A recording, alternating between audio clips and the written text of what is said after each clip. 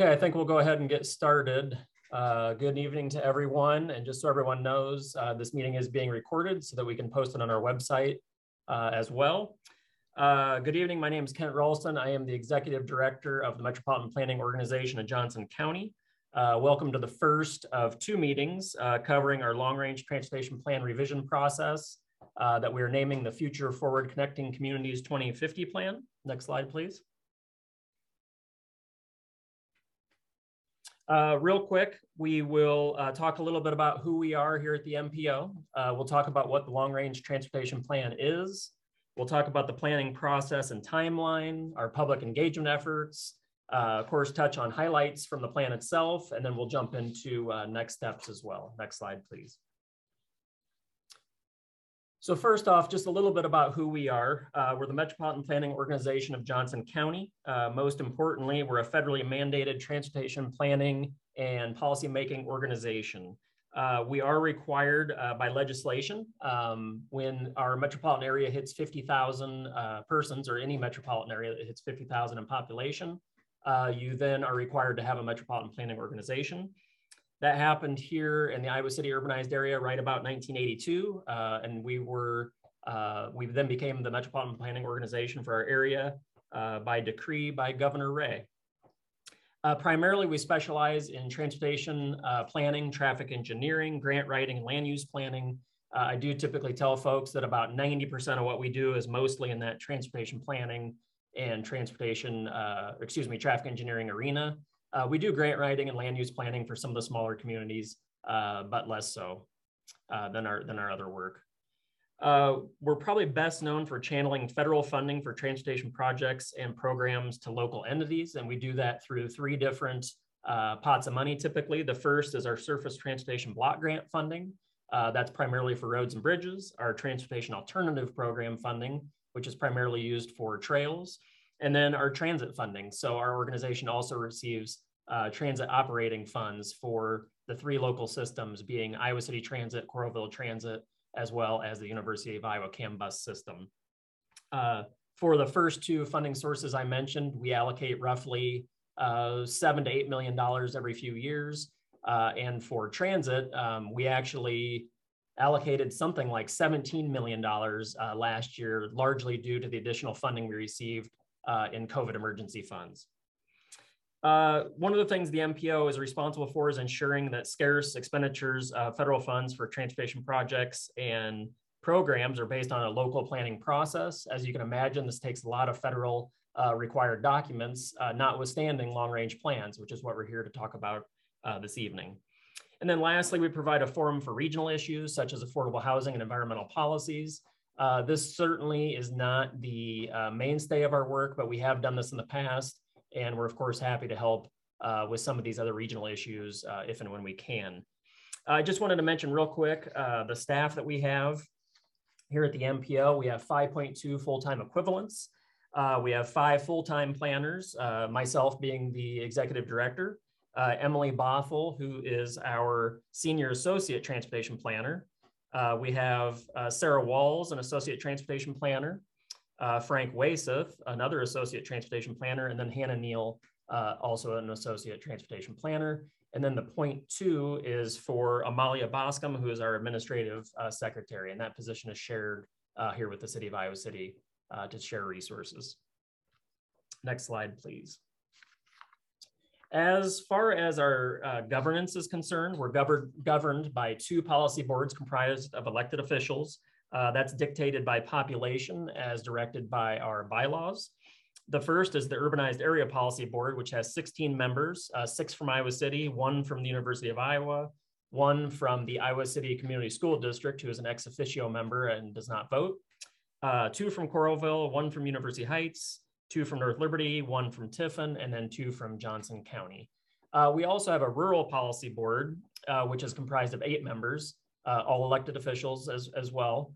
And you can see there's 1 from each one of those communities, except for 2 from Johnson County, again, because of the larger population. Next slide, please. Real quick, this slide shows our metropolitan area. The metropolitan planning boundary is the area in which the metropolitan transportation planning process is carried out. It is comprised of the 5 communities here in our urban area: Iowa City, University Heights, Coralville, North Liberty, and Tiffin, and then also portions of unincorporated Johnson County. And that is within what is known as our planning boundary. And in the slide there, you can see on the map, it's sort of that faint gray line that outlines the urban area there in the darker colors. The importance of that is that our federal funding that I touched on earlier can only be spent within that planning boundary. And it represents roughly a 20 to 30 year growth boundary for most of those communities. While the long range transportation plan is for all of Johnson County, is primarily focusing on the urban area, largely again, because the funding can only be spent within that planning boundary. Next slide, please. So what is the long range transportation plan? In its simplest form, it's a planning document designed to help guide decision-making about transportation improvements and funding into the future. And that future is roughly in the 25 to 30 year time frame. For those familiar with a community's comprehensive plan, it's very similar to a comprehensive plan, although of course it focuses on transportation and transportation planning. And we'll go into some of those details here in a few more slides. Next slide, please. As far as the planning and process, the planning process and timeline is concerned for the long range plan, from roughly May until November of 2020, we gave presentations of the plan's visions, goals, and performance measures to interested groups. We then, from about December 2020 to April 2021, collected public comment on proposed infrastructure projects submitted by communities. Again, to access our federal funds, projects must be submitted by the communities and included in our long-range transportation plan. And there were roughly 125 different unique projects submitted. Then from April to August of 21, we prepared the draft document and continued with presentations to public groups as well as interested parties. And then now we're in sort of this last phase of the plan, the September 21 to May of 22 timeframe. We're working on the public comment and adoption process. Again, this is one of 2 Zoom meetings that we're holding covering the same material, the second being on April 12th at noon. And then final adoption of the plan needs to be completed by by the end of this month, or excuse me, May of 2022, next month. And that is the timeline for the plan. Next slide, please.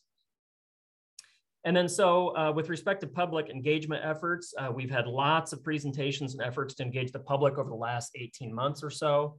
Early on, we held an online survey where we got over 600 unique responses to questions about how folks felt about our transportation system, the condition of the system, the modes they prefer, and methods of travel. And again, had about 600 unique responses, so we were very happy with that. We then had 3 mode-specific meetings, one for our road and bridge network, one for our bike and pedestrian network, and one for our passenger transportation, freight, and aviation systems. We also held an online interactive project map, or posted an online interactive map where, again, we showed what those roughly 100 to 125 unique capital improvements were. Folks could actually click on any one of those projects and learn more about them. The year in which we thought they would be completed, the cost of the project, the purpose of the project, and some of the other elements of each one of those unique projects. And then lastly, we also gave 8 presentations to our technical advisory committee and 8 presentations to our urbanized area policy board, which I touched on earlier, requesting various approvals throughout this process, as well as just providing general updates to them to keep them apprised of the activities with respect to the long range plan. And unless there's any questions at this point, next, Emily Bothell will discuss some of the highlights of the plan and get into sort of some of the nuts and bolts. Thanks, Kent. My name is Emily Bothell. I'm the Senior Associate Transportation Planner here for the MPO.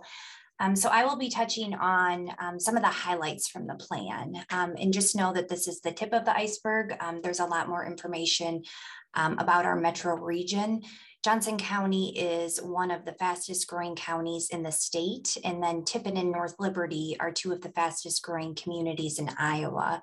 So this rapid growth brings many challenges and opportunities. And if you're interested in learning more about that outside of what we go over today, please check out the plan on our MPO webpage. It's under the long range, excuse me, transportation plan page. So the graph here compares population growth from two distinct 5-year periods. You can see from 2010 to 2019. I wanted to point out Tiffin's population grew by over 131% since 2010. And North Liberty is also seeing significant growth. In comparison to Iowa City and Coralville, they're seeing more constant growth within this time frame. Long-range planning is important to consider that consider our current transportation network and to ensure that the network can extend out and support that population growth out to 2050. As this is a long-range transportation plan, we forecasted this population growth out to 2050 based on linear growth trends. Based on these trends, the share of the metro population residing in Iowa City by the year 2050 is expected to decrease, while North Liberty's population is expected to increase to 22%. So you can see they're going from about 15.5 to 22. Similarly, Tiffin is expected to represent a larger proportion of the metro area population, representing 7% out to 2050. Vehicle miles traveled. This is a way for us to understand generally how trends in vehicle use and congestion can change over time. So at the local level, Tiffin and North Liberty, as they are seeing these population increases, they're also seeing increases in vehicle miles traveled. And they're growing at faster rates than our other metro communities. The second graph shown is Metro VMT across a longer period, so 2011 to 2020. Generally, the trend has been, increasing, but you can see that dip from 2019 to 2020 as a result of the COVID-19 pandemic. So not as many people were out traveling, more people were at home. The slide here represents commuting patterns between Johnson County and other nearby counties. Many metro area residents reside in one community but travel daily to another community for work. This directly impacts our transportation network in terms of congestion, connectivity, and then vehicle miles traveled, which I just touched on. So this shows you that nearly 40,000 workers that are employed in Johnson County live outside the county. So in other words, we have 40,000 people that are commuting into Johnson County every day for work, and that is a substantial number. On the flip side, we have about 22,000 workers living in Johnson County that commute out to nearby counties every day for work. So we have this pattern of people coming in, people going out. It's not just the circulation here within our metro area. So we are now able to show trends in our region's performance measures. I'll share performance measures for system preservation and safety, and these are two of our guiding principles. The full list of performance measures is available in the plan, so again, please check out the plan on our webpage. This image is also for reference. I'm not sure how well you can see some of those smaller data points, but you can see that our metro region is seeing improvements in terms of bridge condition, and then the percentage of pavement that's measured at fair or better, that is also improving with time. In terms of safety, the region is also seeing a decrease in the number of motor vehicle fatalities. That said, the number of serious injury accidents has increased along with non-motorized fatalities and injuries. So those are those involving bikes and pedestrians. These accidents, though, are occurring along primarily along highways. And so these are areas where there may not be a pedestrian facility or maybe only a paved shoulder. Again, these measures help us evaluate how our region's transportation network is doing and whether or not we are making improvements. So I'm going to move into the mode-specific content, starting with road and bridge. The 587-mile metro area network is the backbone to our transportation system. And between FY 18 and 21, over $19 million in that federal surface transportation block grant funding that Kent was talking about was distributed through the metro to support this network. So that's to maintain the existing infrastructure that we have, but also to extend infrastructure in those areas that are growing. These are projects that qualify for federal funding, and they fall under the classification of major arterials and some collectors, as well as interstates and state highways. So this isn't talking about, in terms of federal funding, those local city streets. So this map shows the projects that were submitted by MPO entities, approved by the policy board, and are expected to be completed in the 2022 to 2030 timeframe. All projects that are approved are eligible for federal funding out to 2050. So we have 3 timeframes, and this is just one of those timeframes. Feel free again to take a look at the plan for the additional timeframes.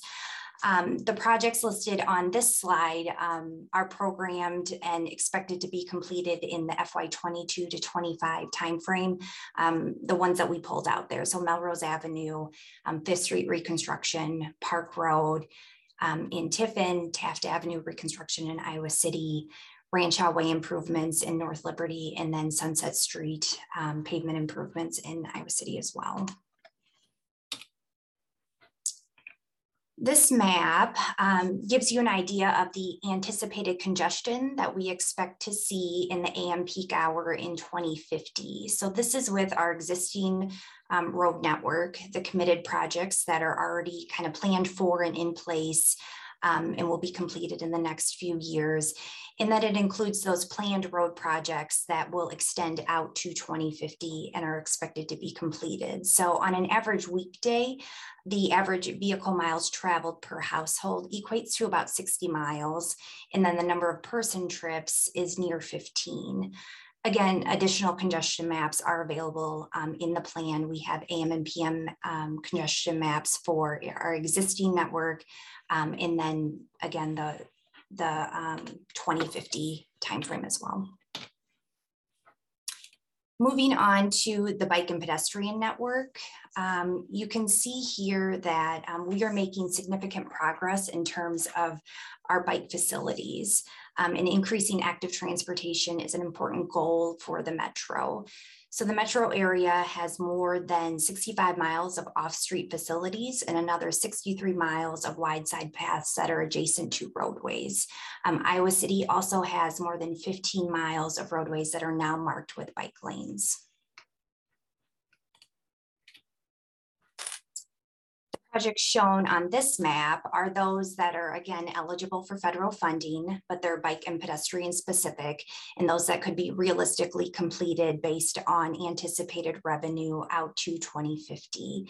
So many of these projects are repaving of aging trails, but a few of them include new extensions or fill some gaps within our network.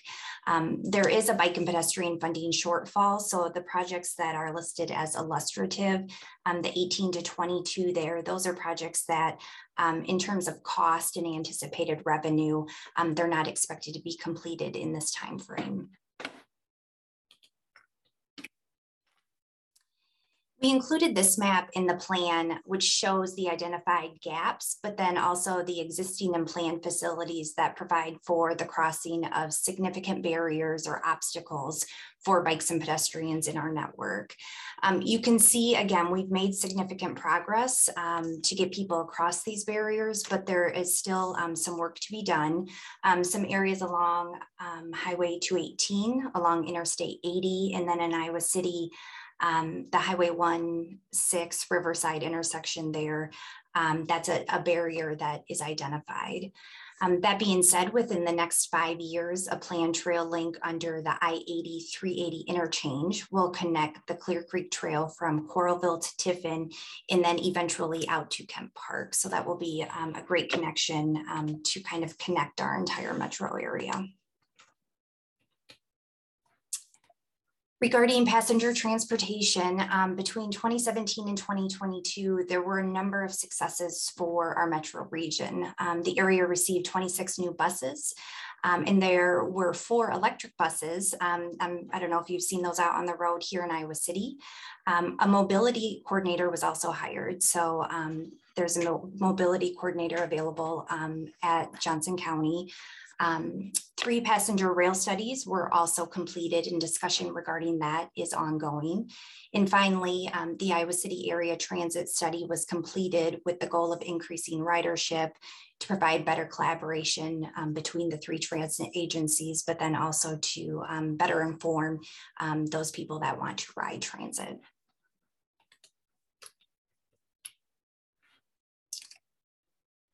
So the metro area transit ridership, as you can see based on this graph, increased dramatically between 2008 and about 2014 during the Great Recession. Then as we saw the economy recover, as gas prices fell, ridership declined. Again, the onset of COVID brought a drastic decline in ridership, resulting in more than a 40% decrease in ridership. And it's lower than those peak years of 2013 to 2015. So how and when transit will recover is unknown at this point, and really how people travel from point A to point B, or whether or not they need to travel anymore if they may be working from home, that is unknown. So how that will impact our transportation network is to be seen. Lastly, these are our next steps. So we plan to, as Kent mentioned, hold another public input meeting next week, and it will be the same overview that we gave you all tonight. We have a 30-day public comment period that is now open. If you're interested in providing feedback, comments, questions, there's a survey link on the MPO webpage. You can click on that and provide your feedback. You also can get in touch with us directly by email or phone.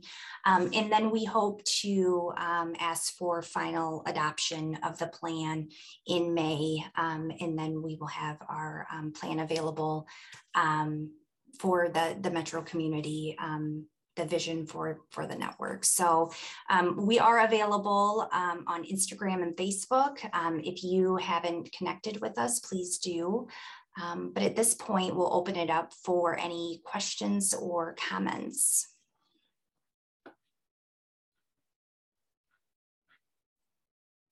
Feel free to leave anything in the chat box would be fine. We'll give you a couple minutes. Otherwise, like I said, feel free to reach out to us directly or via the link on the webpage.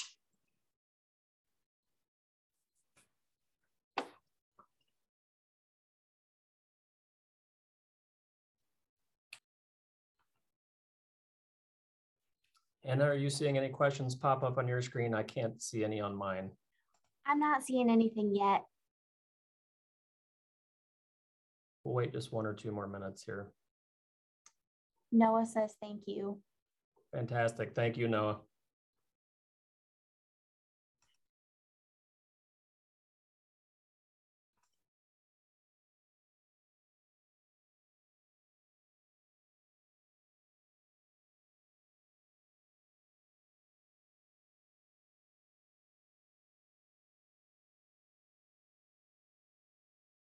Anna, do you see anything else pop up on your screen? Okay, thank you all very much for your time and attention. And like Emily says, if you'd like to learn more, please go to our website at mpojc.org or reach out to anyone on our staffs. Thank you and have a good night. We do have one more comment. Oh, we do? From the ELs. I've enjoyed riding the bus to school with my son. Awesome. Fantastic. Thank you for that. Thank you for that comment. Everyone have a wonderful night.